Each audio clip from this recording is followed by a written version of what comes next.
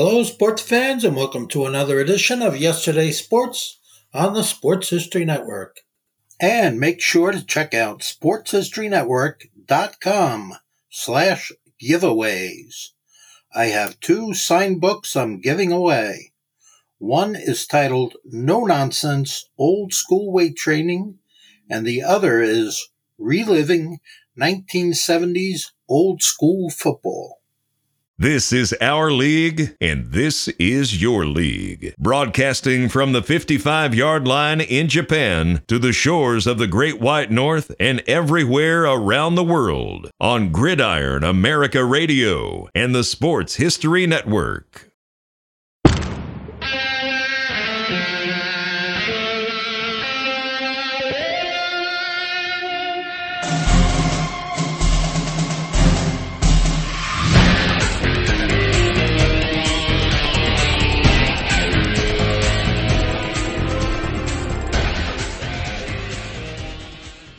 Hey, everybody. Welcome to From the 55-Yard Line.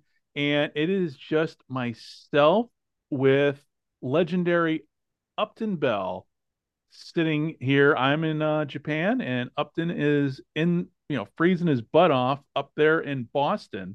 And it is Upton and I for a nice hour or so chat here to talk about all things football. And anybody who is listening to this podcast for the first time, if you don't know who Upton Bell is, well, the links are there.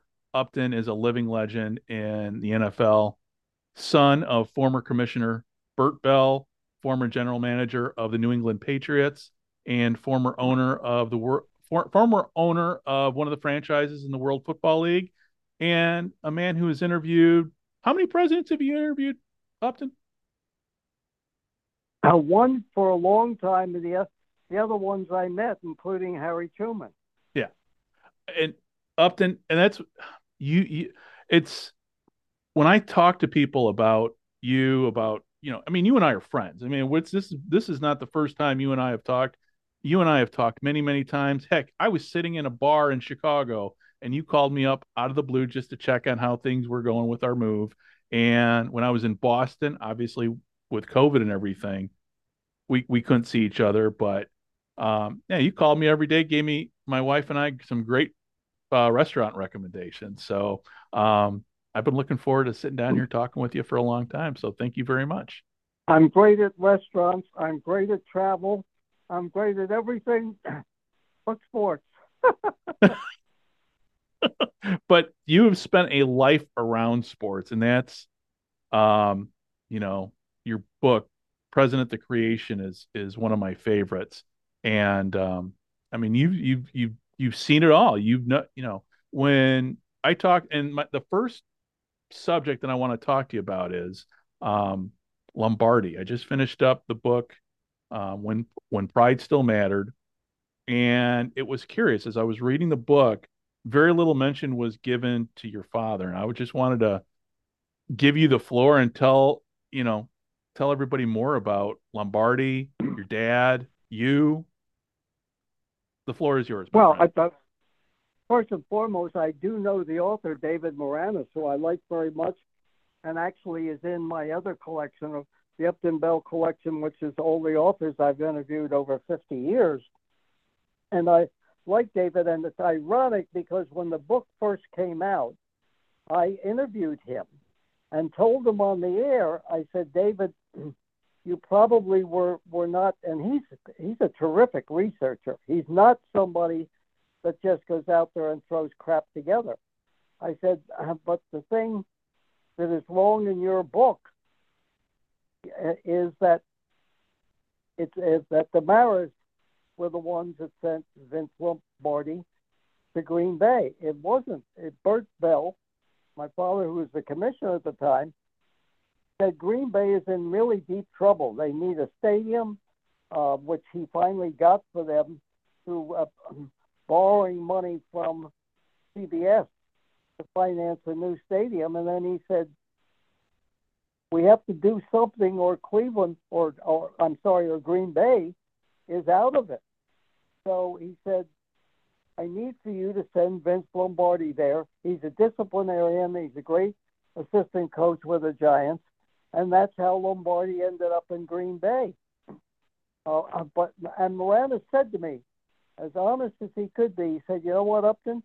He said, "You're one of the few people I did not interview." He said, "If I had, I would have known that." Now, the other thing is that HBO, that also did the life of Lombardi, they got it wrong too. And I think the producer of it was David Bernstein. I don't know whether he's still there. Probably is now. And I told him the same thing. History is written, they say, by the victors, but sometimes even the victors get it wrong. So a lot of times they do. So that is the true story of how Bert Bell twice saved Green Bay. The first time, and actually you can go on and see a video, I think it's in my collection, that he actually called Hexram, who had left the Rams and went to CBS, and said, "Listen, I've got a problem. Can I borrow $100,000? We need money." This is back in the 50s. Right. He said, well, Green Bay could go under. And he said, Hex said, I'm not going to lend it to you, Bert. I'll give it to you. And so he gave the money to Green Bay. And then finally we had the dedication. And it's really funny. At the dedication, Tricky Dick Nixon showed up, the vice president. And there's a thing of my father giving a speech at Green Bay at the dedication of the stadium. And Nixon was there for it. So Green Bay can thank, I mean, you're not going to hear it today because the only thing the networks do now is self-congratulations. And so the Green Bay Packers can thank Bert Bell for saving them twice. And your dad's relationship with Lombardi, what was that like? Well, he knew everybody. I mean, he didn't know Lombardi intimately. He knew of him. But remember, I tell people, they forget Bert Bell founded the Eagles, was 50% owner of the Steelers, but he also was a quarterback and a coach. And that's what I think gave him, unlike any commissioner in any sport, the insight and how to look into the future, because he knew what it was like to get knocked on your ass. He knew what it was like to throw a forward pass, and he also knew what it was like to continually lose as an owner and a coach because they didn't have enough money to do it. And out of that came Bert Bell founding the draft, or the NFL again would have gone under. There were 22 teams since the founding of the NFL. And I'm sorry, 27 teams have went out of business. And yeah, that's something people don't realize, that, for the longest, when the NFL first started out, it was a year-to-year proposition for the league. It was going out of business until he went to the owners and he said, "Listen, I'm the weakest link in the chain, and I'm recommending that we have a draft, and when the inverse order, the more you lose, the higher your choice is." And he finally pushed it through in 1935, and the first draft was in 1936. They didn't have that. It was the Bears, the New York Giants, the Washington Redskins, and the, believe it or not, Packers. I mean, people talk about Lombardi. I'm jumping all over the place. But Curly Lambeau was the genius of the Packers, kept them alive, was in, I think, the first or second Hall of Fame ballot. Lambeau Field's named after him. Curly Lambeau was a brilliant coach and a wild man, an absolute wild man. In fact, Northup from Chicago called me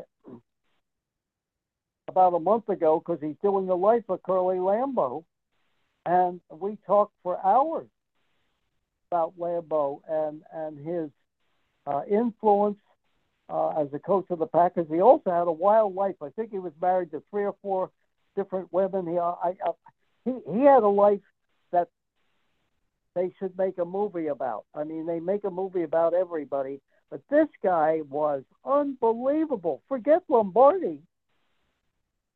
Lombardi certainly was a great coach, but Curly Lambeau was incredible player, coach, drafter, everything, and he kept them alive. So again, as I said, I'm jumping around, but Bert Bell knew. Bert Bell, I know commissioners don't do it anymore, and that's not a knock on them. Bert Bell could walk in a locker room.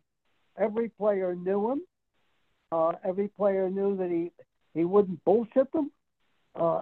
Every player knew that, unlike today, that he would take the part of the players over the owners if he thought they were right.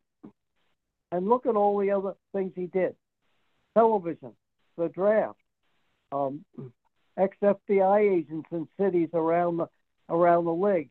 He kept the league going by merging the Eagles and the Steelers, and then later the Cardinals and the Steelers during the Second World War, and told the owners if they closed the league down, they would never open it again. And he was right, because along came the All America Conference, and one of the teams in it was the Chicago Dons. So, there was the LA Dons, but Chicago had a team. Yeah, the Rockets. The Rockets. But wherever you look in the NFL, you will see Bert Bell's fingerprints. Well, But I'm glad. I'm glad. Oh, I'm sorry. Go ahead. No, I said he knew. You know, a lot of people don't know. I put it out on social media a while ago. Watching the Rose Bowl, the Michigan-Alabama game, is that Bert Bell threw the first pass in Rose Bowl history. I didn't know that. It was one of the few Ivy League teams, Penn in 1916, 1917, played in the Rose Bowl against Oregon. They lost. I think it was 14-0. And I was trying to get, because I think actually NBC has the video of it. Bert Bell threw the first forward pass in it. And when the Ivy League was a power, he led Penn to the Rose Bowl. Never happened again. Wow. Oh, I knew you led him to Rose Bowl, but I didn't, until I didn't know your dad threw the first pass in Rose Bowl history. Wow. Well, not only that, he coached then later on with John Heisman, the Heisman Trophy. His extended experience before he even became commissioner prepared him to be the most far-seeing, whether I'm his son or not, most far-seeing commissioner. And back-to-back, I told NBC News about 7 or 8 years ago when they were doing something on the NFL. They wouldn't use it, and I know why. I said the greatest combination of back-to-back commissioners in sports history was Bert Bell, followed by Pete Rozelle. Mm-hmm. Now, I knew that I didn't give a shit. That I knew they wouldn't use it because they're not going to put it on there when Goodell was commissioner and in charge of the TV. But I got it in anyway. I could care less. But when you think about all that and you see his vision, a lot of people probably don't know. Maybe you do, Greg, but the first televised game in history was Bert Bell's Philadelphia Eagles in 36-37. Bert Bell's Eagles against the Brooklyn Dodgers. Yes, there was a football team, and the World's Fair had come to New York, and NBC wanted to experiment with a football game to show it at the World's Fair, and that's what they did.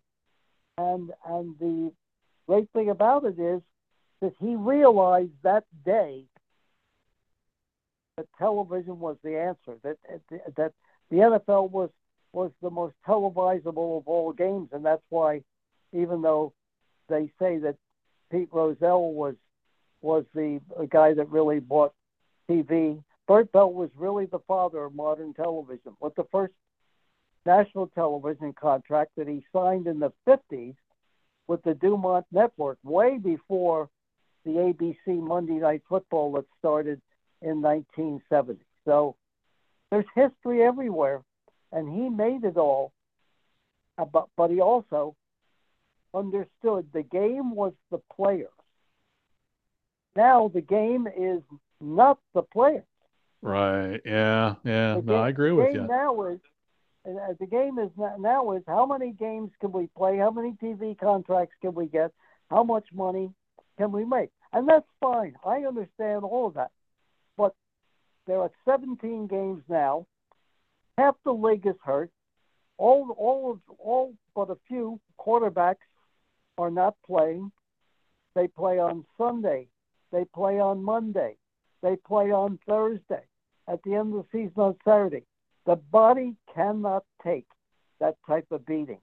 Right. And it's funny, I go all the way back into the middle 60s having conversations with our players at the Colts. So I said to them one day, you play on Sunday, how long does it take the body to recover? And all the players said the same thing. Usually by Saturday, you might feel better. Might feel better. So now these guys have to play on a Sunday. Then they have to play on a Thursday. They're playing, instead of 16 games, they're playing 17. And I'll tell you what, pretty soon it's going to be 18. And that's where it's headed. But your major product, your players, are now just guys that are out there. And with the players, I mean, obviously the conditioning of the players today is so much different than from what it was even back in the 60s. But let's go back to the 60s. For people who don't know, let me just interject here. Yeah. Here's also the problem. So your players are approaching, your offensive defensive linemen are approaching 400 pounds. Yeah. Your players are just so big that the collisions are horrific. I mean, I have 3 sets here, and so I get all the games.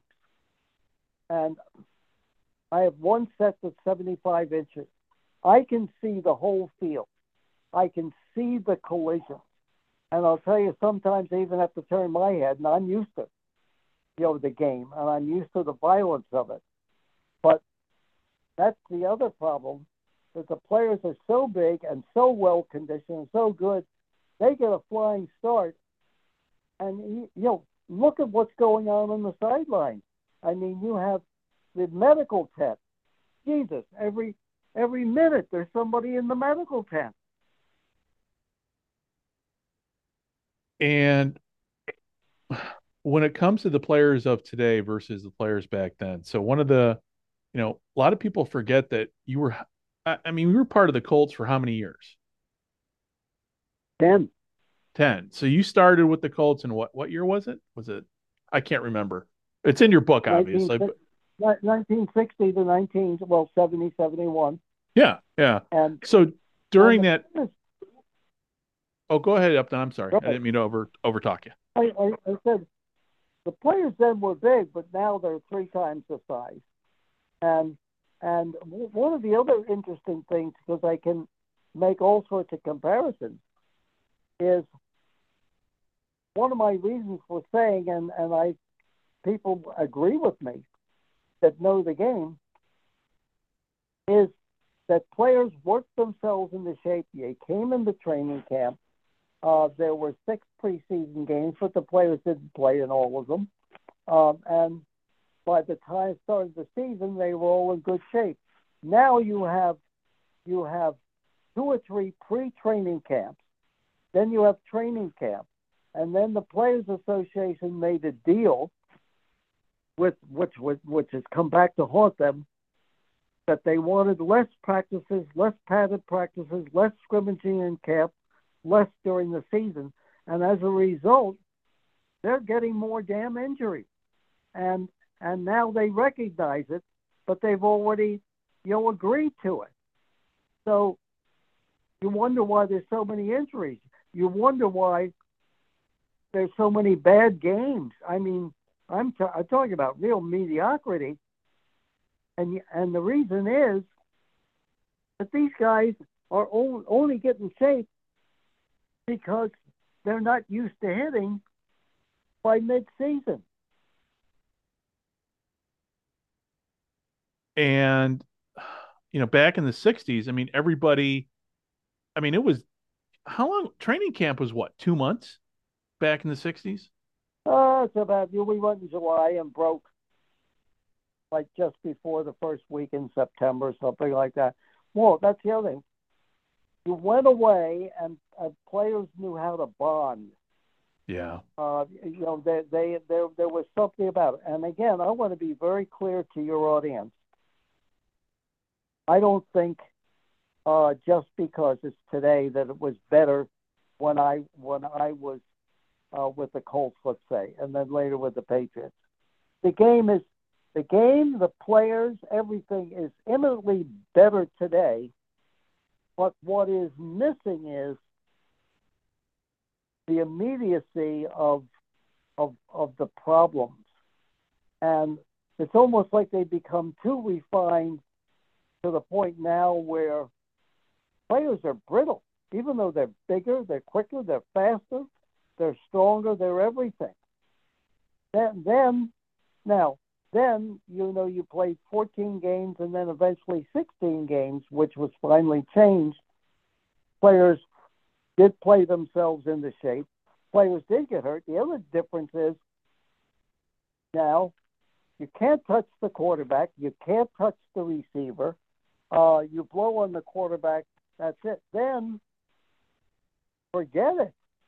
I mean, the quarterback was fair game on every play. But you know what's ironic? There were less injuries. The game was much more brutal then. The hitting was really something. But you didn't have the injuries you have now. Right. You can be too finely tuned. You can have a situation of where these guys are flying around. The other thing is nobody tackles anymore. They're human spears. So now they've had to refine things. There's no longer a kickoff, rarely a punt return. And the reason is that now the rules committee, and they realize that they've come so far and the players are so good and running at such high speeds that the injuries on a kickoff are, a lot of head injuries and things like that. But what do you get on the other hand? You're taking a play out of the game. I'll be dead a long time, but it will come back. You will have flag football someday. The game is being played on the outside now anyway. It's an outside game. Right. And if you don't have a good receiver and a guy can throw, forget it. But they're getting what's the Pro Bowl now? The Pro Bowl is now flag football. Yeah. Yeah. Well, let me ask you, when it comes to the rules today, I mean, you knew Johnny Unitas. You saw, I mean, how would Johnny Unitas have played? What would his stats have been like compared to, say, Tom Brady if he would have been, if he would have been able to play, for in the 2000s? Do you think his stats would have been better? Oh yeah, because Unitas was always under deep pressure, even though we had a good offensive line. He didn't give a shit. I said that I was asked who were the two greatest quarterbacks I've ever seen. I said Tom Brady and John Unitas, because of the way they could pick things apart, the way they stood in the pocket at the last minute, their intellectual understanding of a game that really is quite complex, and even more so today, is that they just knew. There are some people, whether they're performers, movie stars, the Einsteins, the great, the great people that see way ahead of things. These two guys were like these two great scientists that didn't have, neither one of them had really great ability. as far as athleticism is concerned. Neither one of them were runners. Neither one of them could do what you see quarterbacks do today. You've got to draft a quarterback today that has to be able to run, has to be able to move in the pocket. Look at the quarterback at Buffalo, Allen. He's incredible. He's 6'5". He's at almost 250. He's part of their running attack. Josh Allen is like this super athlete playing quarterback. Neither one of those guys were that. But what they were human computers. They knew right away. And of course now every play is called by an offensive coordinator. Every play is called defensively by a defensive coordinator. I said, for Christ's sake, when you have a genius like a Brady or Unitas, you don't need anybody to call anything. They are the people that are on the field that see the game better than anybody. But that's what you have now. So there are better athletes. I mean, people like John Elway, people like Dan Marino, great throwers, great athletes. Joe Montana. I could name a whole bunch, going all the way back to Sammy Ball. Yeah. That were better athletes. But these guys were, it was like watching Einstein, with the theory, discovering the theory of relativity. These people were human scientists. And with that, there was the other part with the Colts with Don Shula. Now, obviously, anybody who knows football history knows that, from what I've read, and I'm going to ask you, the relationship between Shula and Unitas wasn't the greatest. But when it came to Unitas, called its own plays. So, what was the input on Shula with Shula on the sidelines during a game? Well, a couple of things. First of all, people forget the most underrated coach of all time was Weed Eubank, who was before Don Shula. Oh, yeah. And Weed won the two biggest games in early NFL history. He won back-to-back world championships, but he won with the Colts in the first sudden death game, which again, Bert Bell invented sudden death. And then he came back and upset us while being, like 17 points. The Colts were almost 17-point favorites. And he came back and upset us with Joe Namath and a great defense. He was really something. He's on my list of the 10 greatest coaches of all time. People have a tendency to forget him. But when Shula got there, he was the one that set up all the great defenses in Detroit when they had those teams, those great teams in the 50s under Buddy Parker. When he got there, the problem was they were both young. Shula was I think he had just turned 33, 34. And when you're young, you think you know it all. And there were clashes. And this one particular day, I was on the field. It was, I think,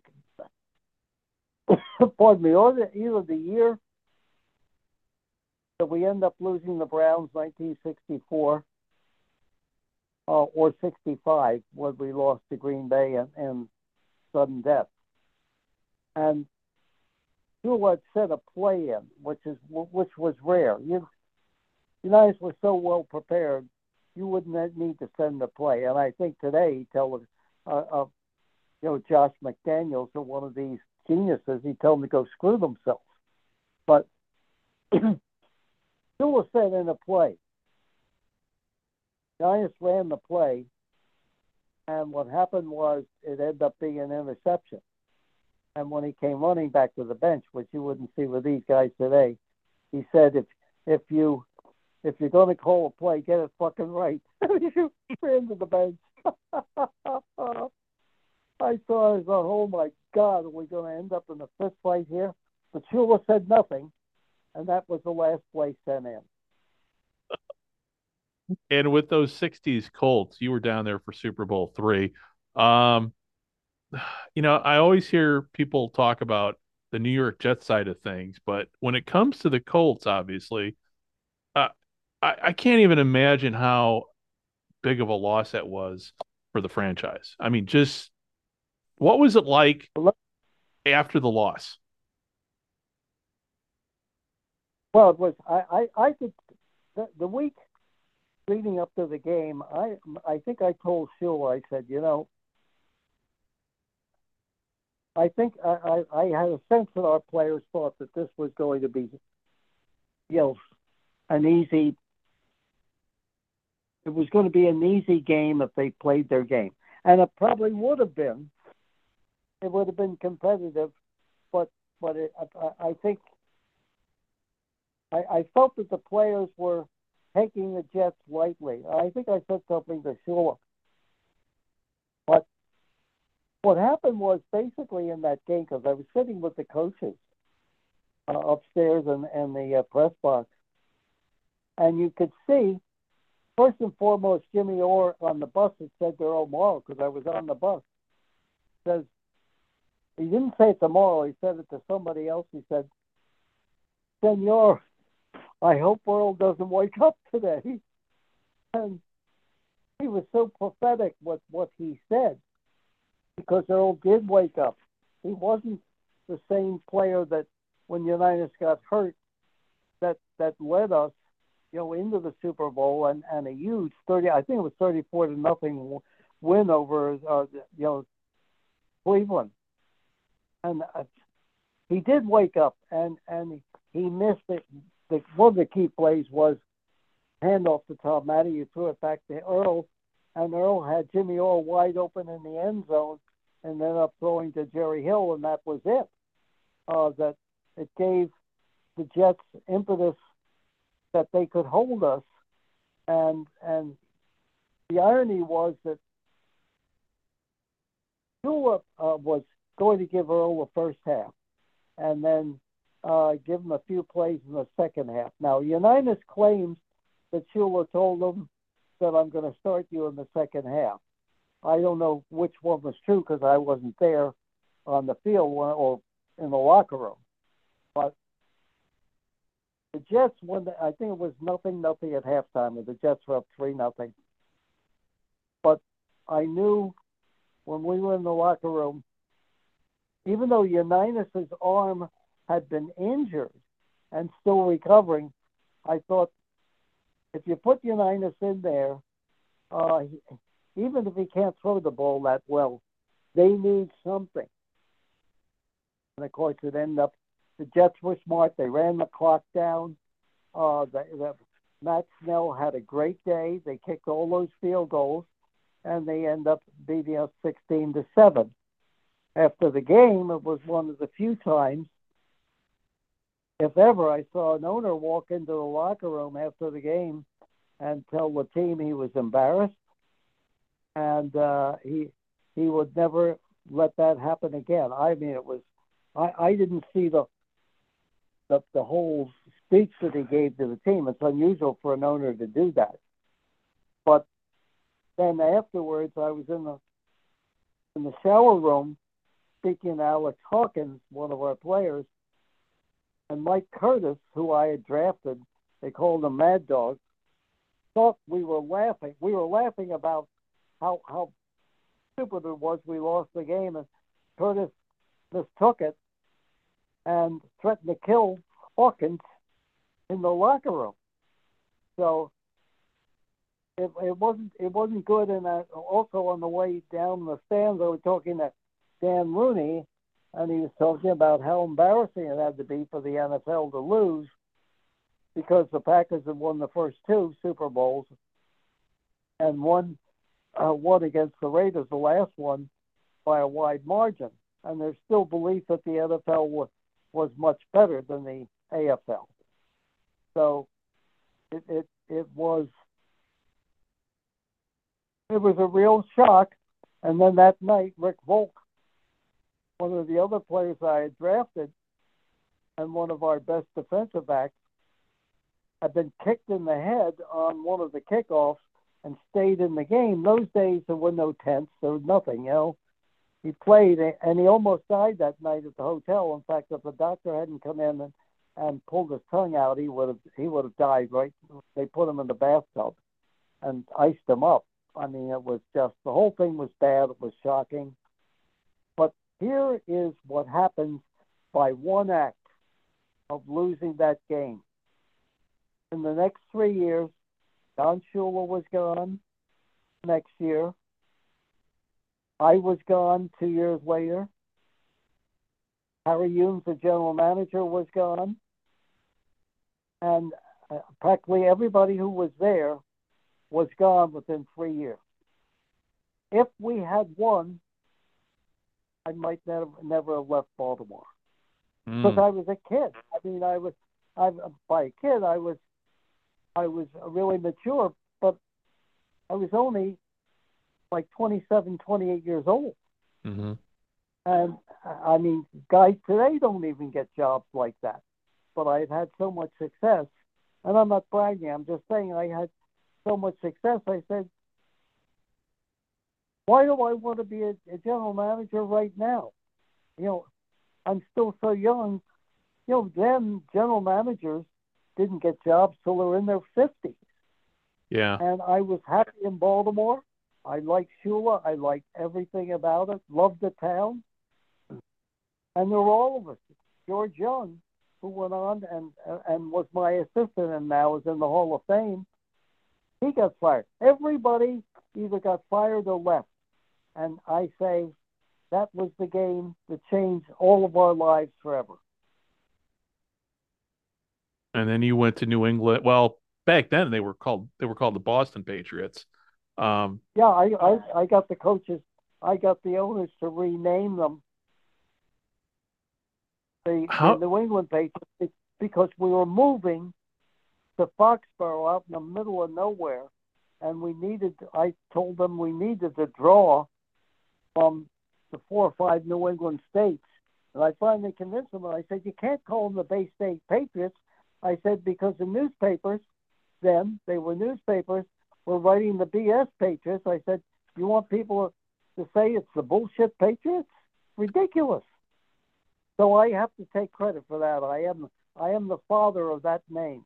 Every time, it's funny. Every time I see, I'll go through just catching up on my football history. I'll see every now and then I'll see that reference and I just smile. I go, that was Upton's idea to name the New England Patriots. I think I even told my wife that one time and she was like, oh, that's nice. My wife, Norco doesn't, really, she's not into football like I am. But yeah, no, every time I see, and let me ask you this too, and this is just completely off topic. Why didn't and obviously this happened long after you were gone, but why didn't the Patriots stick with the old school Pat Patriot that I grew up knowing and loving? From, it's like everything today. I mean, the old is no good and the new is good. Yeah. And when NFL properties, I mean, all these things are huge now. All the accessories to actually the game itself is new. It's out with the old uniforms, out with the old helmets. Let's have the flying Elvises. And that's fine, but you've got to keep some tradition. Yeah. But listen, I'm not lamenting it because I don't really care. But those days are gone, and I'm just lucky enough that I saw it from almost the beginning. I'm lucky. I look at it this way. I love watching the games. I do a lot of reports on them. I probably get 3 to 4 calls each week from historians from everywhere that want to know what it was like, because when I'm gone, there's nobody left that knows what it was like. And that's why I like spending time with you just talking, because you were there, like your book says, you were there, from the beginning. And just to kind of circle it all back to the beginning here, because there's one aspect of your father as commissioner that I wanted to touch upon before I let before we ended our recording today, and that's the All-American Football Conference and the NFL's response to it, because your dad was commissioner during that time period. Well, first and foremost, he's the one that said, because he got word. Now, remember, in those days, Yeah. you're a Chicago guy. Yeah. The biggest game in football was the Chicago All-Star game when and Arch Ward, who was the sports editor of the Chicago Tribune and one of the real powers in America, Arch Ward helped found that All-America Conference. Mm-hmm. But basically, during the war, my father got word in like 1945 that a new league was coming in. And even though he had to deal with Arch Ward, he knew that Ward was really didn't give a shit about the NFL and wanted a new league, and he was the power behind it. And so when the league was going to close down, back to my opening statement to you, when the league was going to close down, my father went to the owners and only got it passed by like 1 or 2 votes and said, as I said in the beginning, if we close down, we'll never open up again. And there's also, he didn't say it publicly because he wanted to be careful. He also said, that there's a new league coming up. He had gotten worried about it. And so what happened was that league, if they had had more money, like Lamar Hunt and the AFL, Mm-hmm. they might have made it, because I can tell you this. Now, I was still a kid to a degree, but I was a kid that I never thought I was a kid. I always thought I was an adult, because that's the way I was brought up. It was great. I knew what was going on. I thought the All-America Conference, Paul Brown, some of the other teams, I thought they were better than the NFL. I thought their players were better than the NFL. I was never surprised when the Cleveland Browns came into the league in 1950, and I saw the opening game, and they got into their training camp. And I told my father privately, I said, I think the Browns are going to beat the hell out of the Eagles. And he said, don't say a word, Upton. I don't want you. I mean, I was 10 years old. No, by then I was 13. Said, writers are going to ask you what you think, because I knew that my father always took us all to training camps. And I said, after watching Paul Brown and seeing Larry and Motley and Lou the Toe Groza and all the great receivers, I said, no question in my mind, they'll beat the Eagles, who had won, back-to-back world championships. So the thing that Bert Bell saw was that the All-America Conference was a real threat, even though they had financial problems. And that he began to negotiate. The commissioner of that league was Admiral Jonas Ingram. And I can remember one of the meetings in Chicago at the, and I don't know if it's still there or not. I can always remember Chicago by going to the Sheraton Blackstone. Is it still there? Yeah, it's still there, but I don't know what it's called now. Who knows? But it was the spot. And going to a dinner with Admiral Ingram and his wife and myself and my brother. And I might be wrong on this one, because I remember everything. I think he was still wearing his Admiral suit. Might be, might not be, but it makes a great story anyway. It does. And you know what? Those navy dress blues, that's a classic look anyway. So. Oh, yeah, not only that, he had all his medals on and Yeah. everything. I could have been wrong on that, but I prefer to tell that story because it's a better story. But anyway, he eventually, he affected that merger, which I think saved the NFL, because it was a bitter struggle. And clearly the Browns were better than any team in the NFL. and of course proved it the first 4 or 5 years. That's Mm-hmm. why in my book, everybody is talking about who's the greatest coach of all time. Is it Belichick, who's about to be fired? Is it Don Shula? Is it Lombardi? Is it Chuck Noll? And I said the greatest coach in history who changed the game, who brought so many things into it, was Paul Brown. No question in my mind, even today.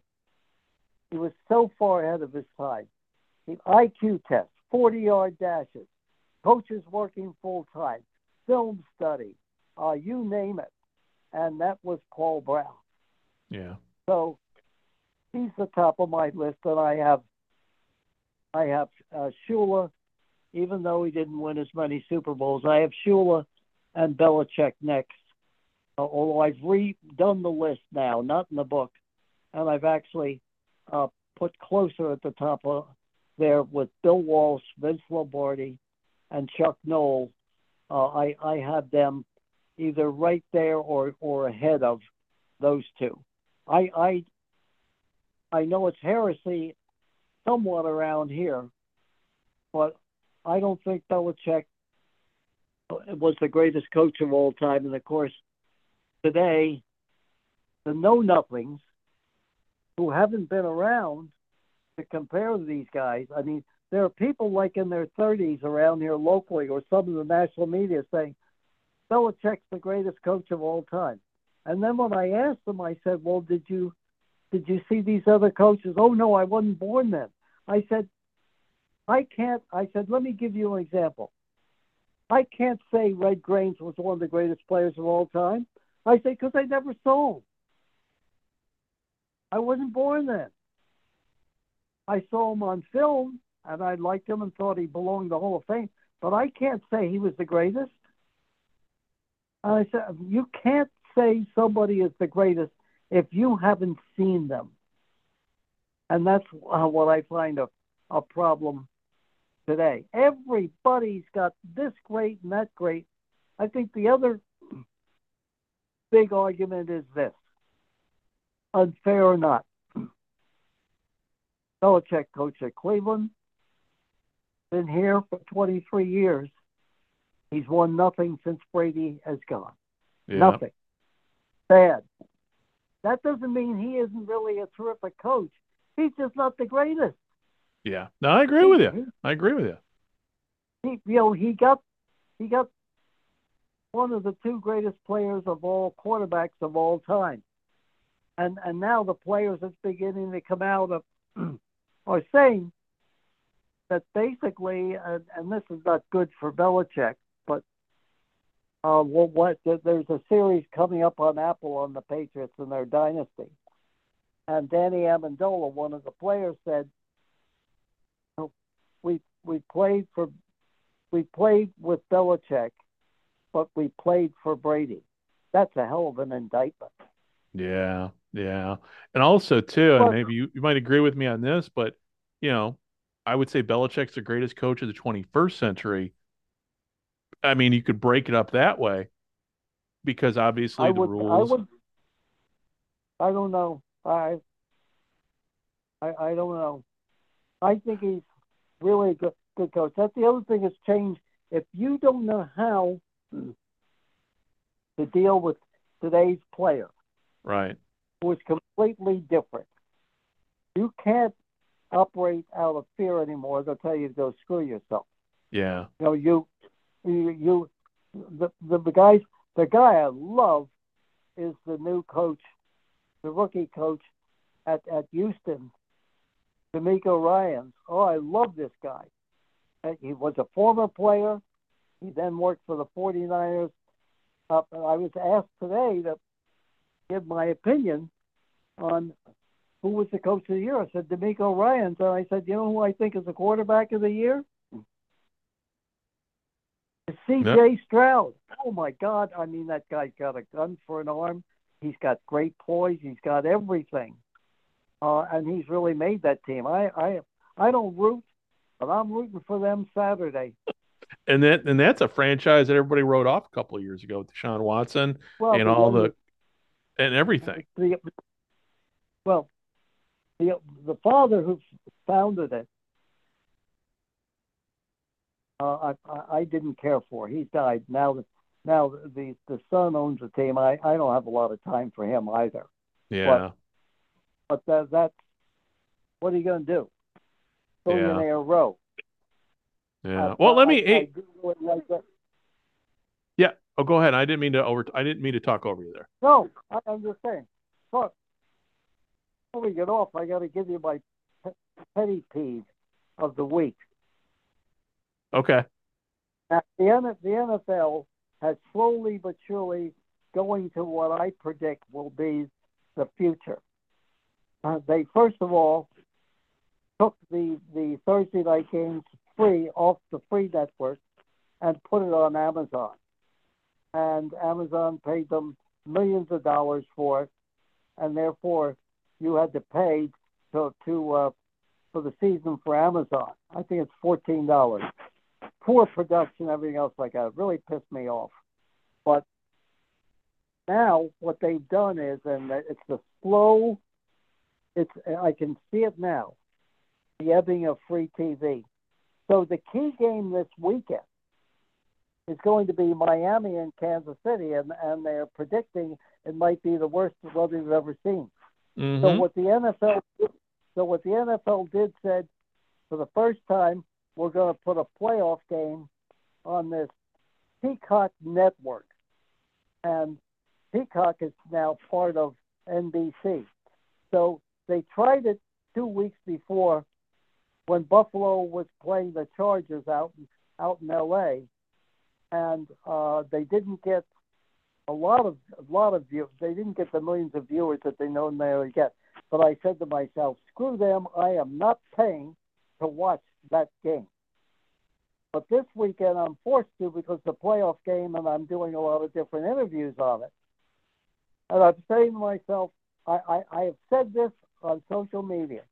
I said this 2 years ago. I said the day will come when the NFL will charge you to watch the Super Bowl, $25 or something like that per household, and they'll make millions of dollars on it. But slowly but surely, you're going to begin to lose your TV. Yeah, I agree with you. But I agree with you. Then, again, Greg, what you have is, like them or not, the old-time owners, they didn't worry about having their picture in the paper or getting on TV. Every game I watch, I've got to see. Now let's go up in the box and look and see the owner, blah, blah, blah. And I go, like, please, spare me from this. But the other part of it is that the only people that can afford to get into the game today are billionaires. Billionaires are bottom line people. And I understand business and I understand bottom line. But they are not sports people. They're not sportsmen or sportswomen. They are business people. And that's how they made their billions. They are business people. I think we're losing some of the real heart out of the game. The old-time owners, I could find a lot of fault with them. But they love the game. They love being part of it.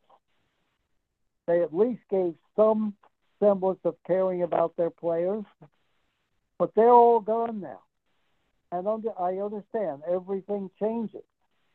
But now you've got bottom line bennies in there that are going to say, well, you know what? If we can get millions of dollars for Peacock this weekend, if we can do this, it's all going to go to streaming video. Believe me, streaming is it. Oh yeah. I mean, I survived being here in Japan. Without streaming, I would not be able to access obviously watching the NFL games. I agree 100% with you. I mean, we have YouTube, and do you have the YouTube Sunday ticket package now? No, because I tell them to go screw themselves. Pardon my language. No, because I get the red zone. I pay for the red zone, and I do that. I wouldn't. That and I understand because you're intelligent. you're in Japan. Yeah. But But do you they have ain't like ripping. oh, but when you watch, okay, so when you watch the Patriots and football, are you going over the air right now or you got a cable package? No, I'm on Xfinity, which is total cable, Right. but Okay. I get the free TV. I Yeah. mean, I just pay Xfinity for that, so it's really Okay. kind of over the air. Right. But these other ones, if you want Thursday night football, I mean, I could care less about the Sunday package because there's so many lousy teams, and I can watch bits and pieces on the red zone, but I don't get the red zone or the Sunday package through YouTube. So, Well, but it's that's and well, the reason why I brought that up was because over the air TV, even from a technology standpoint, is going to gradually start fading away too. The sure. free, the old aerial. I mean, people right now, there's a lot of people that are cutting the cord and going to streaming, but they're also, they still have the rabbit ears and everything. But the technological standards are changing where even that's going to start being phased out. So I agree with you 100%. Everything's going to be pay-per-view. I mean, you're going to have to pay for everything at this point. So, well, that's right. And now, of course, when people aren't walking into each other on the street, they can watch movies on their phone. They can watch stuff on their computer. I mean, you know what? Since the pandemic, I haven't been in the movie theater. Yes, I went once to see Oppenheimer because I want to see it on a big screen. But Mm-hmm. I have a 70-inch screen. I can watch all my movies by streaming them. Mm-hmm. I haven't seen a movie other than Oppenheimer in over 3 years. All the good movies, The Life of Leonard Bernstein with Bradley Cooper. Mm-hmm. It's in the theater for about 2 weeks, but I can get on Netflix. So, I mean, I'm paying because I don't want to go to a theater, and they know. For instance, on the channel that is going to have the Kansas City Miami game, Peacock, I can get a movie called The Holdovers. And if I went to the movie theater to see it, and it's recommended as an Academy Award nominee, if I go to a theater and I tried that, and by the way, recommend you to see it if you stream it or not, once it leaves the theaters. It tugs at your heartstrings, and it's great to watch, and it's basically a true story. The Boys in the Boat, which is the true story about the 1936 Olympic team from Washington. All these kids poor, had no money, nothing, and the book has won all sorts of awards. It's been out for like 3 or 4 years. Get the book. The movie, you'll love it. It's sappy. It's all those things that you used to root for in the movie theater. You'll love this movie. What's the name of But it again? again, The Boys in the Boat, Okay. based upon a true story. Right. And the book, well, I mean, is one of the best books I've ever read about sports and about what it's bigger than really a sports story Right. about the Depression. It's like, but again, I don't go to movie theaters. That's the positive part about streaming. Other than sports, is I can watch the movies. My screen is as good as anything, except the theater screen is much bigger, but I really could care less. So we're seeing technology totally change, and I think to myself, 1936, Bert Bell, Philadelphia Eagles, playing the Brooklyn Dodgers, and the start of President at the Creation is really the first TV game that changed football forever. Yeah. Yeah. And here we are in the 21st century, in the third decade of the 21st century, and we are talking over the internet.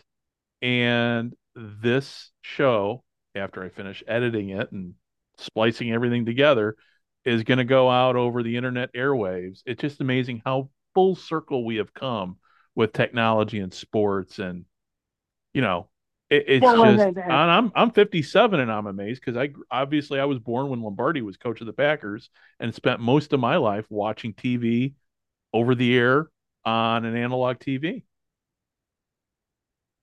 yeah, and that was a completely different time. I've been lucky enough to see it all, and Yeah, I turned 86 this year, and I've been able to see it all, absorb it all, remember it all, and continue to tell the story of when it and be able to compare it to when it was, what it was then and what it is now, and why and how I see again the changes. And again, I want to repeat. I think that everything about the game is better, and there are a lot of things that I really like.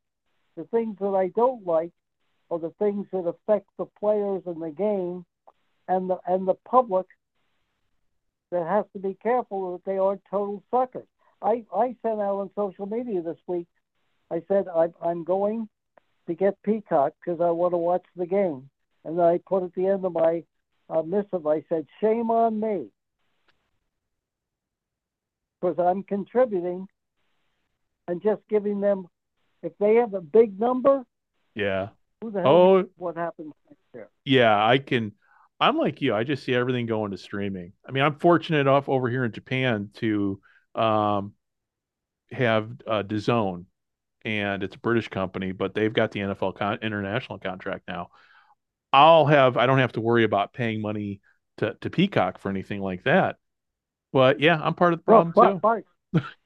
by the way, because they run out of places to go here, you will you'll live a lot longer than me, but you will see in your lifetime teams in Europe and games. There'll be games in Japan. There'll be games in China. The NFL is going to go international for two reasons. They'll tell you because they want to spread the gospel.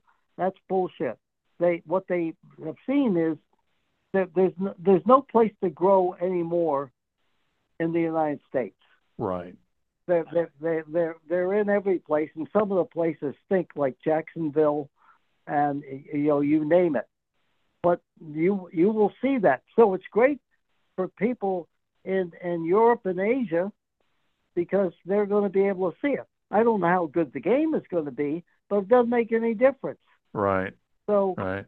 that's where you're going to see international games more and more and more. Well, it's funny you should bring that up because there is a book out there that I read. I had the author on my podcast, I think it was last year, Keegan Dresso. And his book is called Gridiron Cup 1982. And the best thing about this book, and you will appreciate this more than anybody else, is that your dad is the linchpin for, in an alternate history, the gridiron game being the game, out surpassing soccer or anything, and establishing basically a gridiron World Cup.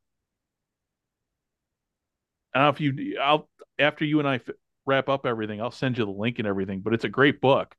Um, but yeah, I agree with you. The international aspect of I mean, they've got to go because there's nowhere else to go. No, there isn't, and it's interesting too that in some ways Bert Bell's being rediscovered. There's a guy that I put his letter and his article in. There's a writer by the name of Sam Fortier, a very young guy in his 30s that writes for the Washington Post. That wrote a column just before the Super Bowl last year and said I've rediscovered Bert Bell, and he put in his column all the genius moves by this guy who smoked too much and with cigarette stains all over his desk.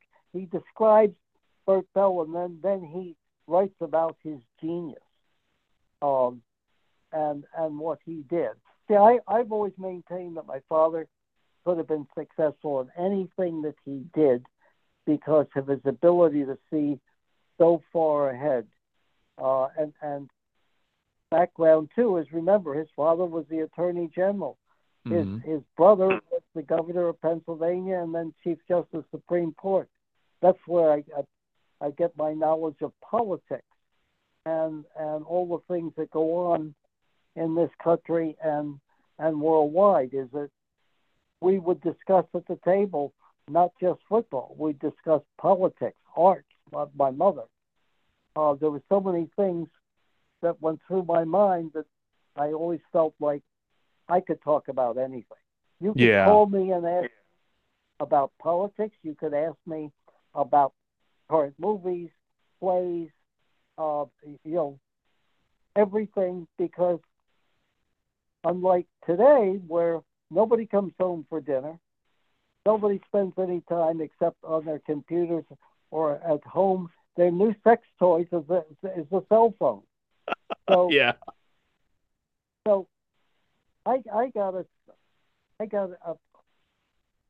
open to everything and heard and met people and heard them talk, and I got an education other than my schools, places I went and learned. I got an education every night because we talked about arts, we talked about politics, we talked about music. It wasn't just sports. And here you had two people, my mother, who was a Ziegfeld Folly star, knew people all over the world, traveled as an actress, met Al Capone, Lindbergh. You got that whole side of history. And then my father, whose background in his family, he was the only person that wasn't a lawyer or politician, yet he knew everybody. He knew presidents. In the Harry Truman Presidential Library, Bert Bell's right in the rotunda. A picture of he with Truman in the background. So I am damn lucky because I was able to learn about a lot of things, and particularly about life, what it was like. So as a young kid, I was able to experience all of this, including living in the same house with 33 football players. In fact, I found a check that Bert Bell wrote to a starting offensive center, Bull Lipsky, of like $5 or $6, pay him a week to babysit the Bell boys.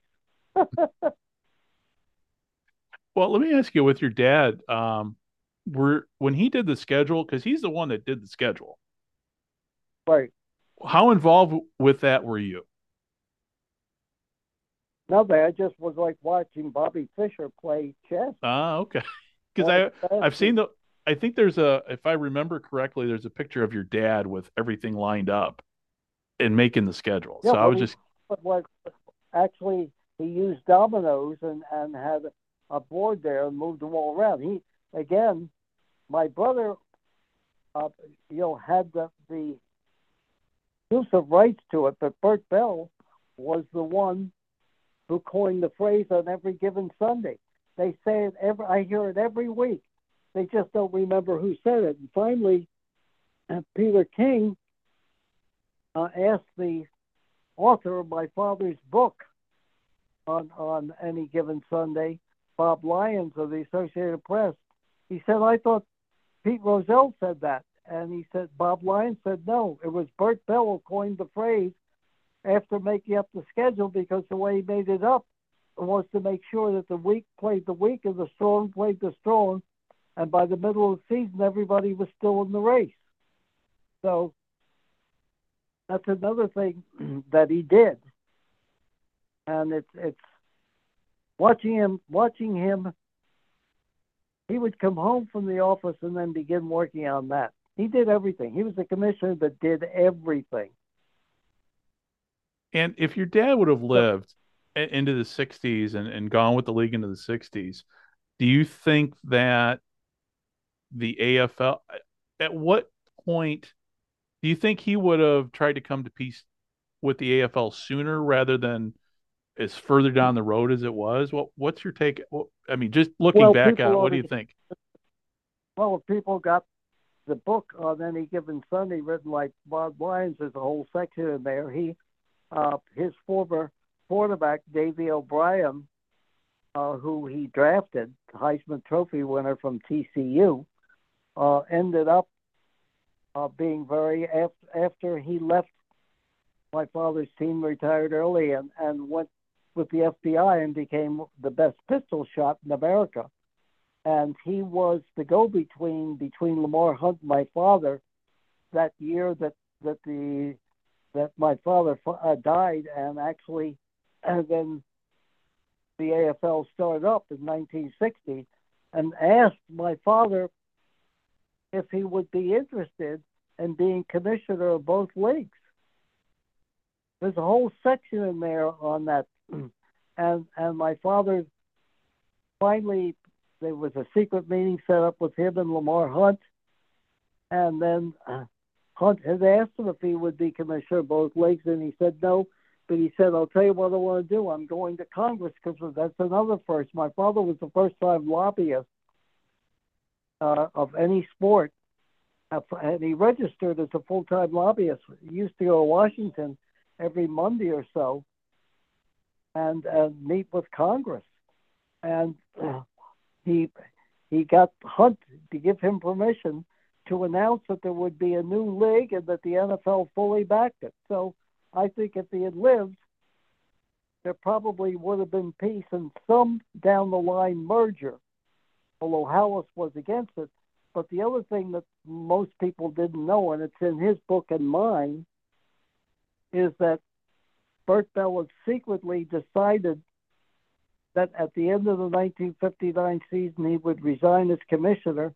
He had made a secret deal with the Philadelphia National Bank to buy his old team, the Eagles, for $950,000. But none of us knew it until 3 days after his death, when the bank called and said, we didn't know anything about it, that we're sorry we can't complete the deal. And we said, what the hell was the deal? And they explained it. So if he had lived 3 more days, you could be in my box at the Eagles. Oh, man. But that's the irony of life, you know? That is. So anyway, I think we've done it all tonight, or at least we've done it all tonight. So for those who are on social media, the best way to find Upton is on Twitter at Upton Bell. And the great thing about Upton's Twitter account is he talks about everything, not just sports, politics, whether you agree with him or not. I always love Upton's hot takes on politics. And Upton, the other thing I want to add, if I've got 2 big websites, one that has the whole history of college and pro football from the 1890s to today, and that's the Upton Bell Collection at UMass Amherst. If they go online, they can see it and go into all the different categories, and it has my Super Bowl ring, and it has all sorts of stuff in there, including a gold football from George Hallis to me when he won the championship in 1946. There's stuff that I've been offered hundreds of thousands of dollars for that is in that case and in that collection, along with the history of the Bell and Francis Upton family. So please go online and take a look at it. If you're in the area at all, go see it at UMass. It's an amazing collection. I will add the link to our show liner notes when this podcast comes out. So and I'll be spending quality time with it today here on my side of the world, looking at everything that's on there. And anything else? Any other places? I mean, you mentioned you got the Upton Bell collection. Well, there's another collection of 500 of the authors that I've interviewed, with each one of their books inscribed and the history of them. And we have like 4 Nobel Prize winners and over 30 Pulitzer Prize winners. It's one of the largest collections anywhere. And it'll eventually have interviews that I've done, not on sports, but with these authors. And you can get that by going online at UMass Lowell, although that hasn't been finished yet. But you can still go on and look at some of them. There's still 300 more to go up there. So I also will be featured in the New York Times, I think, at the end of this week on the real story of the Patriots. Oh, really? Then and the Patriots now. Yeah, it'll be. In fact, the author or the writer for the New York Times, and it'll be in the business section, is Ken Belson, who lived in Japan and wrote on Japan and business back about 30 or 40 years ago. He's an interesting guy. Okay. Well, I'll be hounding you via text probably saying, "Hey, is the link out yet? Is the link out yet?" Because you just love, I'm sure, my text at 1 a.m. when you're trying to sleep. And, no problem. Well, on that note, my friend, you stay put here because I want to talk to you before we hang up the phone. But at least with the show here, for everybody who's listening, thank you. First of all, thank you very much for listening. And please stay tuned for part 2 of the podcast where Dave Solinsky and I will be sitting down with Fran Stuckberry to talk about Fran is from Our Sports Central. Our Sports Central. My apologies. I only had 1 cup of coffee here today. But we're going to be talking more minor league. We're going to be talking this week in the minor leagues. We're going to be talking United Football League press coverage, and I'm sure a whole lot more with Fran. So for everybody listening, thank you very much for spending time with Upton and I this morning and this evening, depending upon where you are in the world. It's evening there in Boston. It's morning time here in Japan. And we'll be talking to you very soon. And hopefully, Upton, we can have you back on here. I want to love spending time with you. I want to say to your audience, sayonara. Domo arigato. Thank you very much, Upton. And for everybody, please stay tuned. And we'll be talking to you soon. Bye-bye.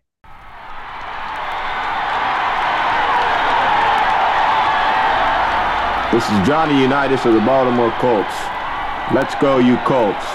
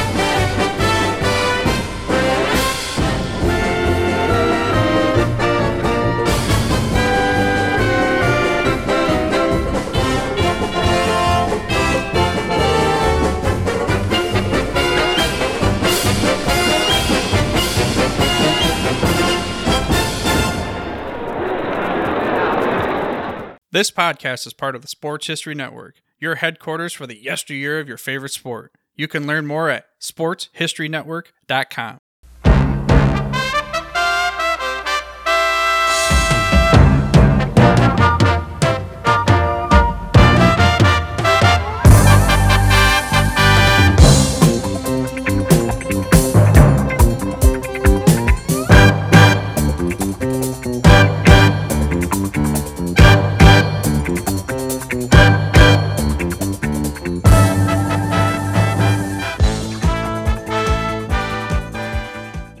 Hi, everybody. Welcome to part 2 of From the 55 this week. And I am sitting here with Fran and Dave. And this part of the show, I want to talk, I spent a good long time talking with Upton, the first part of the show, I haven't edited it quite down yet as we're talking right now, but it was a long talk. So if you haven't listened to my interview with Upton, please do, because it Upton Bell is a living legend in sports.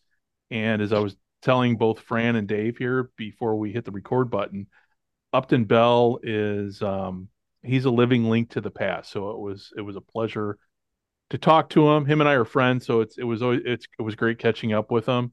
But unfortunately, as I mentioned before we hit the record button, there was one question of Upton I did not ask, and that was about his relationship with Howard Cosell. So hopefully, I'll be able to get that in a future episode with Upton, because as you hopefully have heard, Upton sounds pretty good for a guy of his age. So How old? hopefully, he's going to be. How old are you now? He's 87 years old. God bless him. Yeah. So, well, Fran, thank you very much for joining us again. Dave, you're up there. You guys both right now are where the weather really sucks or is going to suck soon. And I'm sitting here and it's like going to be like close to 60 and sunny today. So my apologies for that. But Fran, you guys had storms roll through Raleigh and everything this past week. How did that? How how bad was it? Well, my security job, the school closed early at 5 o'clock, so I was able to get home and still get paid that day. And my second job, a Coca booth, I wasn't scheduled to work this week, but they had to end the last week of the China Lantern Festival because the lanterns got destroyed with that weather. That cost them tons of money, tons, because everyone usually toward the end, if you have a ticket for that event, you're gonna go. So they lost tons of money because of the storm damage. But no, Wow. I mean, I didn't lose any power or any flooding, so Okay. Well, it was that's crazy. the key right there, flooding. Dave, how about you, man? You guys got the shovels at the ready now? Yeah, they're at the ready. We're probably looking more Saturday into Sunday. It's just like 65-mile-an-hour winds right now. So we have a couple events going on here at the facility. So I had to come in and just make sure with some campers and some pickleball and make sure everything's going well. So I had to hop in Gotcha. tonight. So Gotcha. So Well, part of the job. Yeah, when go I ahead, got go up ahead. this morning, I was tuning into the news from Chicago, and it was, I mean, it looks the snow looks bad, but Yeah, all I kept thinking is, oh yeah, no, I'll take that snow over what's coming in after it, because it's going to be that Arctic blast is coming in. it's going to be cold. Yeah, yeah. And obviously, we're recording today too because I wanted to get this in before the playoffs started and we got the playoffs coming up here and I wanted to sit down with you guys without any distraction because that first game up, I think the first game up, Fran, the first game up is if I remember from my phone correctly, that's the Kansas City Miami game, right? Well, actually, the four is the 4:30 game, the Browns and Houston. Okay. And then the Miami game is the Peacock game. Well, that'll be an interesting discussion. Well, the first stream playoff game in NFL history, so that'll be Well, a fun let's talk. discussion. Let's use that as our jumping off point. So, Yeah. what's your take on both your guys' take on NFL going to Peacock? A little Uh, petty because I kind of feel like I mean, you can be over the network. It's not really necessary, but at the same point, it's only like $5. And if you spend $5, you can use for other streaming services. And people they just got Peacock. I'll recommend one movie for it. Get The Holdovers with Paul Giamatti. It's a great movie. You'll definitely recommend that. But in general, it's people are complaining because they don't want to pay, but those people may have no money. So we'll see. yeah. How about you, Dave? They paid a lot of money, and the NFL is going to take it, and I'll watch it because I have it. Well, is it a coincidence they picked I mean, is it a coincidence they picked the game with Taylor Swift that has an impact on that? So maybe all those music fans for Taylor Swift are going to get Peacock just to watch Man, a glimpse of her TV. you know what? It's about money, and they're gonna follow the money every time. the N And if someone wants to pay it, all 32 owners are going to gladly take it. Well, how about this, Greg? Do you think ever in our lifetime there'll ever be a Super Bowl just on a streaming service? it's yes and no, yes and no. Because here's why. Here's why I say yes. It's going to happen because it's on a streaming service already.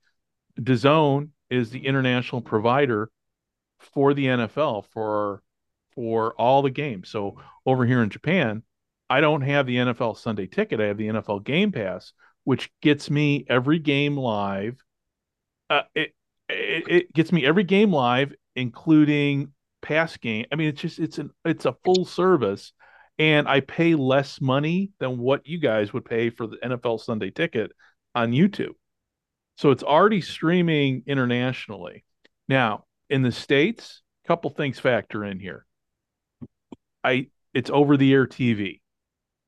And with over the air TV, everything's obviously digital now, but the standards are changing for over the air TV. But until over the air TV goes away, I can't see the NFL going away from antenna TV for the Super Bowl, at least in our lifetime. That's my take. Well, Greg, wouldn't it kill sponsorships? Why would a Super Bowl spend a fortune on commercials if people didn't have as much access to it? Why would a sponsor want to be on Super Bowl if it's on a streaming service? I wouldn't. Yeah, well, yeah, no, I agree with you. Yeah, that's a great argument. But we're at a point now with I mean, cable's dying. Cord cutters. You got cord cutters, cable's dying. Over the air TV is going to be the way people watch sports. Live sports, at least for the foreseeable future. But streaming, that's only if you're in an area that can get that. I know, you guys are in major metropolitan areas, but you go further out. Like I grew up south of Chicago, so we were dependent upon that antenna feed from Chicago. But you go even farther. I mean, you get some areas you don't have. It's hard to get a signal over the air, and with digital TV, it's not like analog TV in the past. Remember analog TV? You could get a fuzzy signal, but you could still watch a game. Not with digital. You got to have a strong signal, and if you don't have a strong signal, you got to get an antenna booster.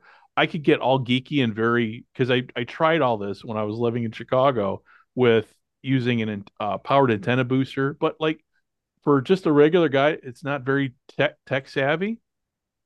It's either going to be over the air or streaming. But to go to what you're saying, Fran, I don't. I think you're going to see the Super Bowl go to streaming solely, but we're going to all be dead by then.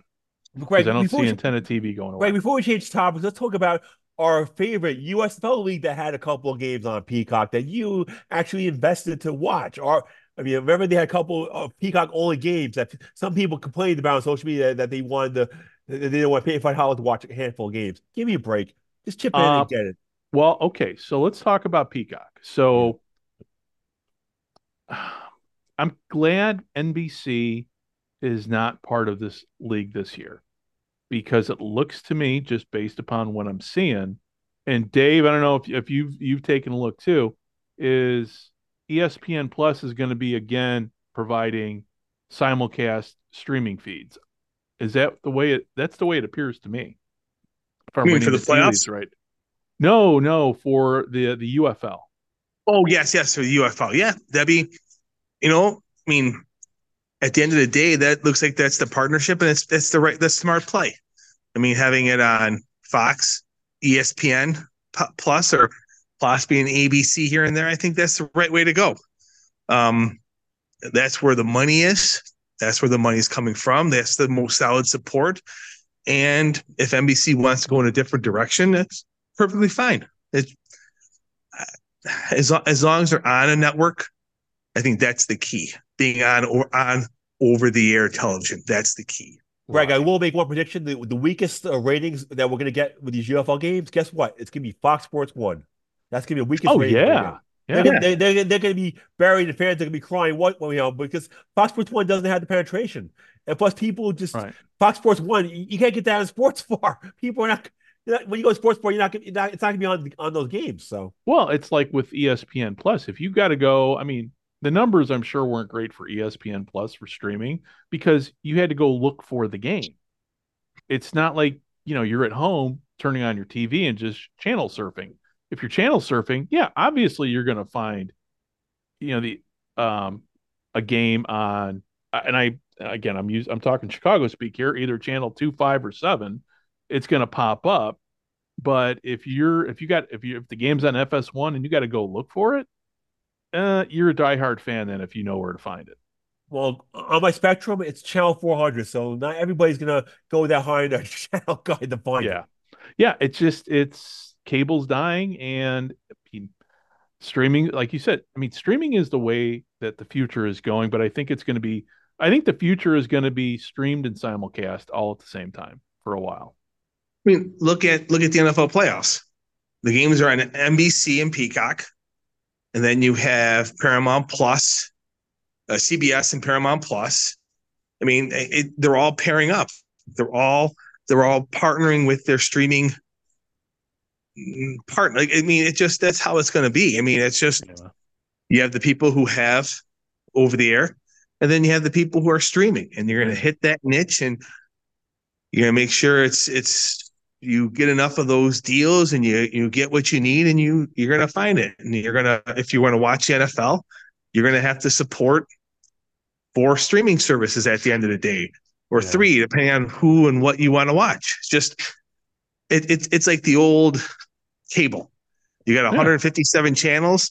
Now you only have 40 channels, but you're paying for the 40 you want, which is everything we wanted. But now we're realizing, well, maybe it wasn't as good of a deal as getting 150 channels. So what about people that have question for people that have kids? What do you guys think about the Nickelodeon game? I think the Super Bowl to be on the show. What do you think about Nickelodeon, that slime stuff? Is it fun, or is it going to get people to watch? Are people going to care? Does it really care towards those families?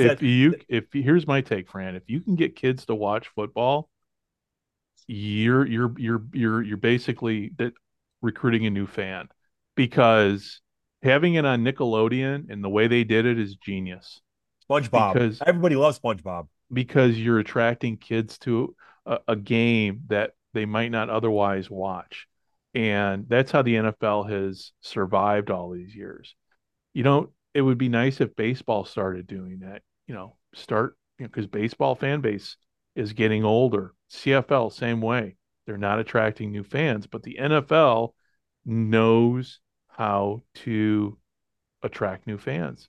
And I don't know if it's because of NFL films or whatever, but they've always been able to figure out how to keep the fan base young. So Greg, I'll give you a perfect example. If the game's not entertaining, I'll flip it over and watch it on Nickelodeon and just watch the slime. If the game's entertaining, then I'll watch it over on the network. But if it's that hand, woo, slime, and if you see young Sheldon nonsense, rule explanations, that's more entertaining. A blowout game will still keep me awake. Yeah. And is there only? Oh, go ahead, Dave. I'm sorry. Well, and that's the fun part about this is they're not expecting diehard football fans to watch this. That's not the point. I mean, That's why you see the Manning cast, and you see 3 different, you'll see the experimentation where they have the main football feed, and then you have people sitting around a table talking about the game, because they know people who want football are going to watch that main game. And now it's everybody else. Yeah. Is, you know what? Maybe a dad and his kids, or his sons and his daughters, you know what? We're going to give a half to Nickelodeon, because now this is going to be something fun. And then that's how you build a bond for Sundays, watching it as a family. So, I mean, I think it's great. And Nickelodeon's paying for it. It's one of those things where it's like, you know what? The NFL wouldn't be doing it, or any of these leagues or teams wouldn't be doing it unless it made financial sense and it made viewership sense. And then that sells sponsorship. I mean, that's what this whole thing's all about. It's about generating, at the end of the day, these games are about generating revenue. Well, look what Pat McAfee's doing with college football. He has his own audience, and he's just doing his rambling on and on. But people are watching to hear what he has to say, like the Howard Stern effect. You don't know what he's going to say or shoot off, and he's having, he's going on always having tirades. You never know. Yep. Yeah, and the whole I won't even get into the Aaron Rodgers thing, but the whole Aaron Rodgers thing, I'm curious how that's going to play out next year. Because, well, with Pat McAfee, Aaron made a comment about one of ABC's. He won't be back. Oh, he's not? Because I thought I heard something. He's not. I heard something. He's coming back on. I heard at least I thought I heard they flip-flopped. But he's done. Last I heard, he was done. Okay. And unfortunately, Greg, I'm sorry for a Jets fan. I'm still not optimistic about this Jets season next year. So unless he gets some high profile wide receiver, I'm gonna be living on red zone. Yeah, I don't know. We'll see. I mean, Aaron Rod, I don't know. I mean, now that he's away from now he's gone from the Packers, but all the Packers did was just reload. I mean, the Packers didn't really lose a step without him. I mean, maybe a little bit, but the Jordan Love, who they got to replace him, I think is a quality replacement. So I don't Well, know. and they saved a ton of money from paying him and put that towards other players. Yeah, yeah, I mean, that's what that's what every team does. If you save $40 million here, they're going to spend it on 4 players or that's gonna 5. Like buy you. it's That's gonna buy you a new line, and you got a young kid at quarterback. You basically paying the same. yeah, he's got a team friendly contract. They just saved $40 million or whatever. I forgot whatever that last year was. It might have been $50 million. Now you know what? Hey, now they found a couple receivers for. Now they found a couple receivers for Jordan Love. And they found a running back, and look, a left tackle that can block. Like it's shocking when you have extra $50 million that hey, we can put people around you, and Yeah, that's what made Tom Brady so. Love him or hate him. Growing up an AFC East Bills fan, gotta respect the guy. He always yeah, took the low amount of money. He wanted a team around him because he wanted to win. Winning was more important than getting paid for it. yeah. He wanted to win. Well, speaking of the Patriots, Belichick era is over finally. And look at the dumb hire they added. Come on, a guy already there. Come on, give me a break. Boring. Wait, so did they replace him, Belichick? Jeremiah, yeah. Whoa, because I'm out of the news loop over here. So they replaced Belichick with somebody else. They found Already, somebody else. yes, yeah. Really? The linebacker coach in their system. Boring. Uh, So well, I think we know. familiarity. Well, here's the thing: if they actually draft a good, if one of these quarterbacks turns out to be a star, they'll be fine.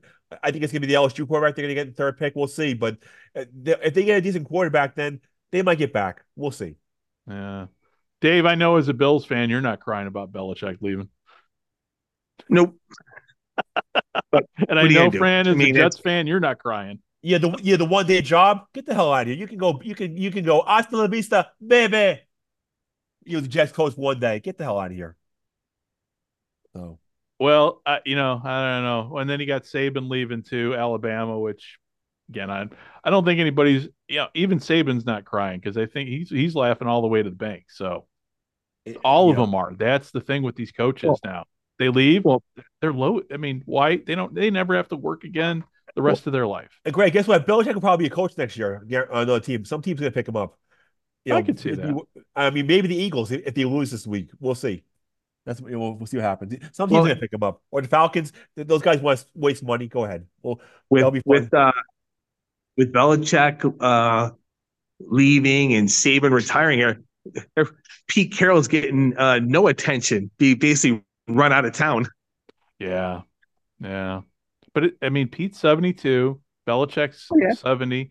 I mean, listen, I was forced to retire when I was age 55. So it's like I'm sitting there going, yeah, I don't know. If I were their age, I'd be like, okay, it's time to just like to be done and just enjoy, life. So I don't know. I'd be curious to see where they go in the future and obviously who replaces them. So, well, gents, the next item I want to talk about is, and Fran, this is really directed to you. Your latest column with our Sports Central came out, and let's talk indoor football. Yep. And when I say indoor football, I mean all the indoor leagues. Okay. We're going. I mean, obviously, we're in January right now, and I looked on the new I would say American Football League, Arena Football League website. I still don't see teams listed, and I know there are teams I've seen on social media. What's going on with the new AFL? Is it going to actually happen, or is this going to turn out to be vaporware like so many other indoor leagues that have, or other even outdoor leagues that have come up and just never happened? Well, What it's very, very, very, very vague unless you read some blogger that thinks he knows everything. I don't know a damn thing about this. Like, there's no press releases, there's no nothing. Schedules, nothing. It's all smoke and mirrors. Somebody spread a rumor that the games are gonna be on the NFL Network. I'll see it, but no, hell, the NFL touches that. and what about? I mean, obviously everybody's like gaga over this arena football league coming back, but there's another indoor league, the indoor football league, which has been around for years. Where are they? What for those who don't know anything about the indoor football league, tell describe what the indoor football league is and how it came to be and kind of where it's at right now. I mean, I know you've gone to, I mean, you've traveled all over and watched sports of all kinds. So, how is the indoor football league different from the arena football league? It's more of a running league. Runs a little bit more emphasis. And also, I mean, as you know, they had a relationship with the XFL last year when they had combine with some of those Right. IFL players signed with XFL team. I don't know. I wonder if that relationship's going to continue. We shall see with Okay. UFL. And obviously, there's other indoor football leagues too. I think Champions Indoor Football League. Well, that's Um, gone. That's gone. That's gone oh, because it's gone. Okay. Refa will absorb that. Okay. National Arena League. That's the one with Carolina and the Midwest and the rest of the Midwest teams. AIF is vaporwave joke. No, Okay. I wouldn't touch that league either. But those people think they're know-it-alls. But no thanks. Well, with these indoor leagues, what is it about the indoor game that that causes all these leagues to keep cropping up or hanging around for so long? Is there money? I mean, are people making money in these indoor leagues? It's like a cockroach that never wants to die. That's what it seems like. Okay. But it's just, I mean, it seems like people. I mean, in the past, in the heydays of arena football, it was a badge of honor where you had that city commitment and everything else. But after a while, people are going to get tired of losing money. We saw what happened in arena football. Charles Whiting, Casey Wasserman. People will eventually, Gene Simmons with the LA Kiss. If you lose money, eventually you're going to stop. You can't just keep on losing money forever and ever and ever. I don't care how cool it is or what family member. Eventually, it runs dry and people are going to fold. So It seems is it more like a vanity project for people? Just hey, this would be cool to own a football team, and they don't realize how much money they're going to lose, and then they just say they just have. Is that what it is? Are people not doing their research as to what ownership? And it's like buying a new, it's like adopting a new pet. Oh, it'd be great and everything. And then you get the new pet at home and realize, oh, this is a lifetime commitment. it's really a joke when you have a team that falls during the season. That's the embarrassment. If you're a league, fund the team till the end of the season. Otherwise, it's a joke. You just please save face by. But these teams don't want these leagues don't want to spend money. The other dumb thing is these leagues should have money put up front. You have to spend, so in case you run out of money, you get funds for the rest of the season. That's just my take. Okay. And then I know going through social medias before we hopped on and everything, the Iowa Rampage. Tell people about the Iowa Rampage and what's going on with them. And the floor is yours, my friend, on this one because I just caught it. I caught it, and I'm like, okay, I'll wait to talk to Fran, and he'll explain it to me. Well, the team hasn't played one down all season long. You had a coach that basically, like I was talking to Paul Reese from R Sports Central, and he was telling me this coach was defending the Arena Football League left and right. This is great, blah blah blah blah blah. And guess what? He's already fired. What is going on? I have no idea. What a joke. Why hire him in the first place? And the other thing is on Facebook, why not put up on a website? You have a screenshot of a press release. What a joke that nobody can read. And when it comes to the Arena Football League, I mean, you got, like I said, the only team I know of are the Iowa Rampage. I think we got the Chicago Rush coming in. Eventually.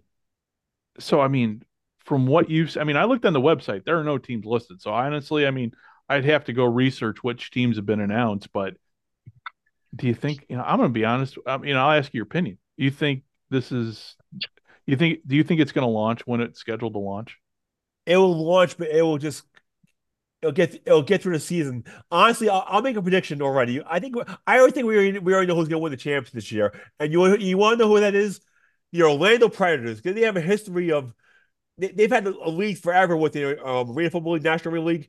They seem to know what they're doing with this team. And the thing is, the fan base still will follow. They'll get 7,000 fans, even if it's crap, because they love going to games. So I'll make a prediction. Orlando's going to win. We still don't even know the Minnesota Myth.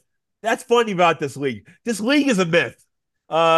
Ricky Foggy is the coach. We don't even know what arena they're playing in yet. So how can you sell tickets to games when you don't have an arena announced? Philadelphia Soul. Some people say they're a travel team. Then the Soul fans claim they're going to get a market. Why have a team in the league that's on the road? Makes no sense. Okay, that's so. Okay, and changing gears slightly here, our Sports Central covers women's soccer. What's going on with the professional game, the women's professional game? If I'm reading the headlines right, it sounds things are positive. It's getting better because this National Women's Soccer League, they have 4 TV networks now, with the TV deals with ESPN, CBS, Scripps, and Ion. So they have Amazon Prime, but they have 4 games. They have expansion in Utah and at Bay FC. I cover North Carolina Courage, and those games are awesome. So I live like 15 minutes from there. I have a women's soccer league in my backyard where I get to have fun and enjoy the games. And they're having an NWSL draft tonight that they're having on TV, and they're doing well. The quality of play is good. And then we have another league that's going to launch in August, the USL Super League, which is going to be they're not going to be competing with the league, but they're going to be at different times. That's going to be a league that that people are going to be. These women's fans are going to support both leagues because they're not competitors. So I'm probably going to go to a game in Charlotte in August for the home opener just to check it out. But women's soccer is fun to watch. It's exciting. It's fun to watch compared to the men's side with these other leagues. It's a more finesse product. So. And are people turning out to the games? Well, over the network, they are. No, I mean just like, well, not only ratings but also attendance wise. Butts and seats. Well, Portland loves their team, so and this new and watch out for this Kansas City with that brand spanking arena. Everything they already sold out the place. San Diego loves it, so they have a lot of hot markets. It seems like one of the weakest markets, unfortunately, is North Carolina Courage because it's the thing is they got to spend more money to get more better players, to get more fans into it. Because a couple years ago when they won championships, they were getting 10,000 fans a game. So we'll see what happens. But some of the markets, they do well, but the thing is, the problem is you have to spend money and get players and you also have to win. If you win, you'll do well. So that's how it works. Right, and also too with women's hockey, pro hockey, that's trending upward as I like to say, and with the league, it's the North American Hockey League, correct? The professional women's hockey leagues. Are you talking about women's hockey? The professional women's hockey league. It's this. Oh wait, I'm sorry. I'm looking at the wrong thing on the screen here. I'm looking at the Western. Well, we've got the Western Hockey League. Those juniors. Yep, those are juniors. Okay, my apologies. I'm sorry. Yep. I've only had one professional women's hockey league, PWHL. Okay. Well, Dave is the expert. We'll let the expert of women's hockey, the guru. Everybody's going to tune in this week to hear his expert because he knows his sport better than anyone. Dave, the forum's all yours. It's exciting. I've been watching the games. They're on their YouTube, so it's easy to get. Anybody can get them. They're getting 14, 15, 16, 18,000 people watching them. They're filling arenas. Was it Minnesota broke another record? They had an awesome crowd. Like I said, the games are exciting. I have nieces and I like watching them play hockey. I like the Olympics. I like women's hockey, period. It's great. I'll be honest. This is hopefully it succeeds. The games are well, the support as well. It seems like every day the league is announcing another sponsor. Obviously Canada has certainly embraced it, but it's getting good crowds and getting good market penetration where the teams are in the United States as well. So I'm not being naive that it's going to rival anything, but I think after a few weeks, it's got a place in the marketplace and hopefully continues to thrive. It's just say it's been fun games. I have to say, if you get a chance, look the highlight packages, jump on YouTube, watch the game. It's fun. I mean, Okay. I love the idea. Now, this is one of the rules they're using. I love the idea that if you score a short-handed goal, penalty's over. I like it. It's making teams stretch the ice. It's making the defense not just sit in the shell. It's a push a little bit, and it's fun. I like that new rule. It's like, never really thought about it. You know what? Pretty cool. Well, David, here's my one critique. Maybe Greg can chime in. I'm disappointed they don't have the nicknames out. I mean, they had enough of a layover to do that. I mean, maybe do you know why they didn't? I mean, they're going to do it next year, but they should have had nicknames in place for branding purposes. It would even bring more people. They really want to make sure they get the right branding in place to hit it out of the park. Honestly, I don't. I mean, I don't know. For me, those old name the team contests and all that stuff. I've been a part enough of those. They're rigged. If they want to be part of Montreal or New York and then work into a name and build something with the community to even a stronger bond, I'm good. I mean, if they were I don't know. I'm trying to think of the Montreal whatevers. I don't know. I guess for me the whole nickname thing for these teams is not a big deal for me. I like the concentration. They've been talking to some of the general managers on shuffling the organizations because of international games and making sure they're getting cohesiveness on the teams. So if they don't have a name for it, I'm perfectly fine with it. It for me, it doesn't take anything away from what they're putting on the ice or the product they're putting on YouTube or whatever. Right. And also too, I mean, in English football, you know, they don't have really they've got nicknames, but you know, when it comes to Liverpool, I'm rooting for Liverpool, not the nickname. And off the top of my head, I couldn't even tell you what Liverpool's nickname is, or Arsenal, or all those. So, I mean, it's not unheard of. But here's one thing for these games, the playoff games. I want the championship games on national TV, on cable. I want it where people can actually be on TV where they can watch it or record it. Don't have it on YouTube. Don't bury it. Please get it on a network where fans can actually watch the game. And then if I'm out, I can tape it and get my gist when I get home. But Fran, at this point in time, the only way they're going to be on network TV is to buy a 2-3 hour block. And that doesn't work for their financial model. Nope. Arena football do that, and they got buried. I think they have a great concept. They have a great idea, and what they're going to do is, instead of paying like Vince McMahon did to be on NBC or be a partner and actually put money into this, you know what? We're going to put our games on YouTube. We're selling a ton of tickets. We're getting a lot of publicity. You know what? Leicester won, and the numbers are great. 18,000 people watching a professional women's hockey game on a Tuesday night. Yeah. Well, that's impressive. To me, that's great. Now, granted, that rating on, obviously they're not going to be on NBC or CBS, but what's going to be that rating if they paid $400,000 to be on W or Bravo or anything like? I mean, I guess, and then we're limiting ourselves. We're limiting on how many people have access to ESPN2. Now you're taking all these young girls out of the equation because now they have to go find somewhere. Now they have to have a subscription. It's like all these young girls and all these kids and all their target audience knows YouTube better than anybody. Yeah, all I got to do is just click and look. And again, and everybody's watching on their phone too. Yeah.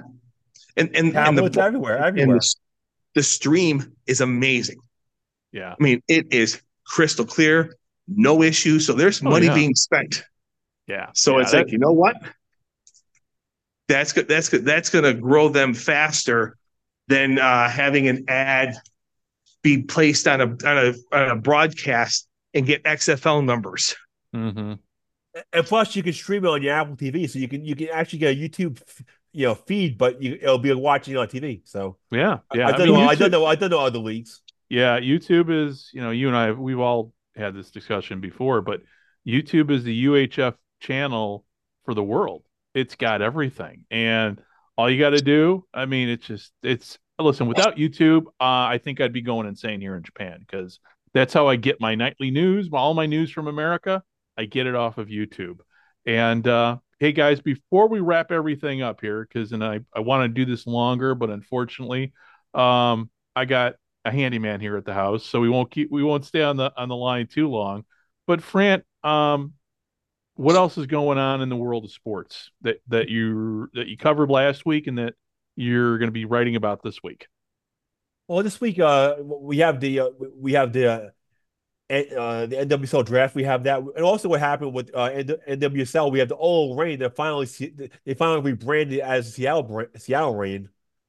And now we have that Mississippi team in that Southern League. Now they're Columbus, Georgia. That's a baseball. The Braves want to be close to the home, so they want to save money. So the thing is, I love about the week around the leagues. Sometimes things come out of nowhere. And also tomorrow morning I'm going to interview the Pro Volleyball Federation founder Dave Wyndham, who, if you guys know him in Arena Football days, he was a long time involved as a coach of Arena Football. So I'm going to actually talk about the 7 teams, about the team, about their TV partners, and see if pro women's volleyball can make it. Dave, what do you think? Can it make it? Sure. I think I'm looking forward to it. I'm definitely going to watch it. Yeah. I'm here. This is my opinion on all this. I'm in favor of every single sporting event or sports league that can pay athletes, create jobs for people in the offices, and sustain people to live. I think it's great. I've said it before.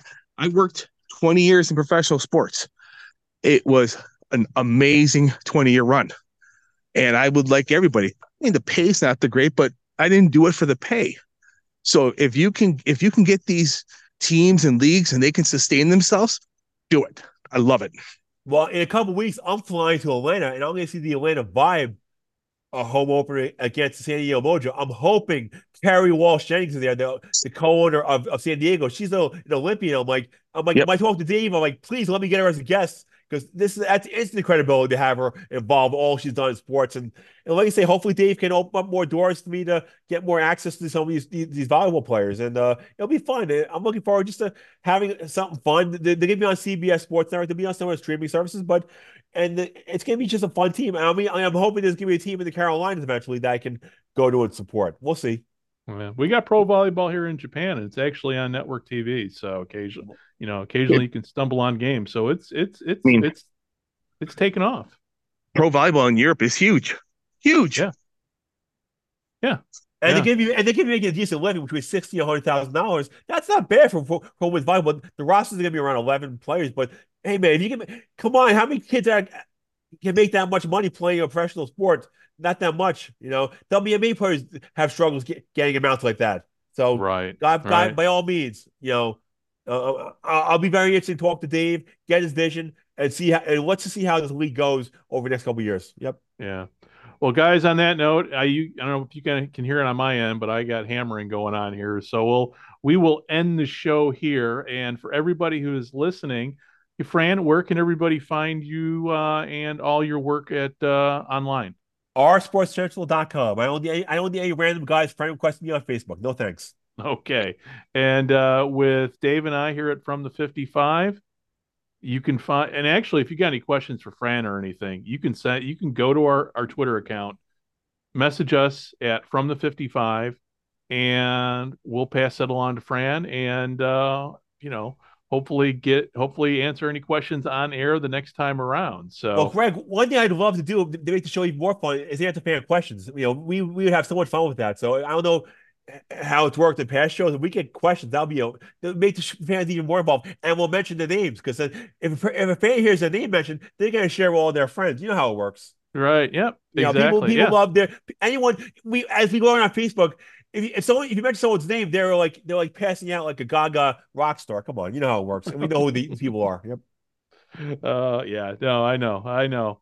You mentioned the name, like, oh, and they're like, oh, wow, I'm so popular on a world that nobody cares about. Look, if we mention Los Mysterio's name, he's going to be like, oh, I'm the god now. Everybody knows who I am. I go on forums and fight with fans that mean absolutely nothing. Oh, come on. Everybody knows who Los Mysterios Oh, I mean, is. the most passionate fan. I mean, I even question him on Facebook. Why don't you just create a website and voice your opinions there? And it says spamming every group and getting into arguments with people on Facebook that casual acquaintances mean absolutely nothing in the real world. But he liked the comment. Okay, well, he didn't block me, so who cares? Well, I'm unfortunately I can't see his comments anymore because, well, he blocked me. So, and on that note, I will wrap the show up here. Thank you very much for listening, and we will be talking again with you next week. Bye-bye. Miami has the Dolphins, the greatest football team.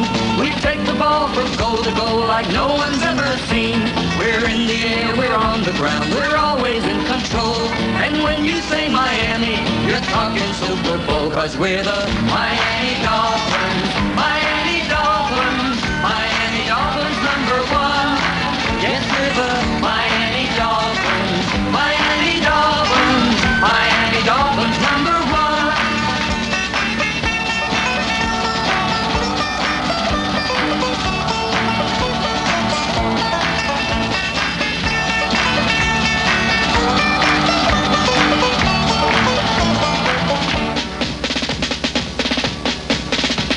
Miami has the Dolphins, the greatest football team. We take the ball from goal to goal like no one's ever seen. We're in the air, we're on the ground, we're always in control. And when you say Miami, you're talking Super Bowl, 'cause we're the Miami Dolphins. Miami Dolphins, Miami Dolphins #1. Yes, we're the Miami Dolphins. Miami Dolphins, Miami Dolphins #1. Miami Dolphins, Miami Dolphins, Miami Dolphins #1. Yes, we're the Miami Dolphins, Miami Dolphins, Miami Dolphins #1. Yes, we're the Miami Dolphins, Miami Dolphins, Miami Dolphins #1. Yes, we're the Miami Dolphins, Miami Dolphins, Miami Dolphins. Hey there, sports history fan. This is Arnie Chapman, aka the Football History Dude, and I wanted to thank you for stopping by to listen to another episode here on the Sports History Network. Our podcasters are passionate about uncovering and sharing sports stories from yesteryear. And if you didn't know it already, we have over 30 shows across the network covering all sorts of sports history topics. In fact, here's a glimpse into one of our awesome podcasts here on the network. Hello, football friends. This is Darren Hayes of the Pigskin Dispatch podcast, and I'd like to invite you to the portal of positive football history, Pigskin Dispatch and pigskindispatch.com. We talk about everything that centers around the game of American football, expert discussions, the origins of the games, the great players, teams, and coaches, and more, and some great guests and insights from experts. We have new episodes 3 to 4 times a week, and you can find us on sportshistorynetwork.com, pigskindispatch.com, or your favorite podcast provider. How about that? I bet you're super hyped to go listen to that new podcast, right? Well, to learn about this show and all the other podcasts on the network, head over to sportshistorynetwork.com/podcasts. Again, that's sportshistorynetwork.com/podcasts. Head over there today to find your next favorite sports history podcast.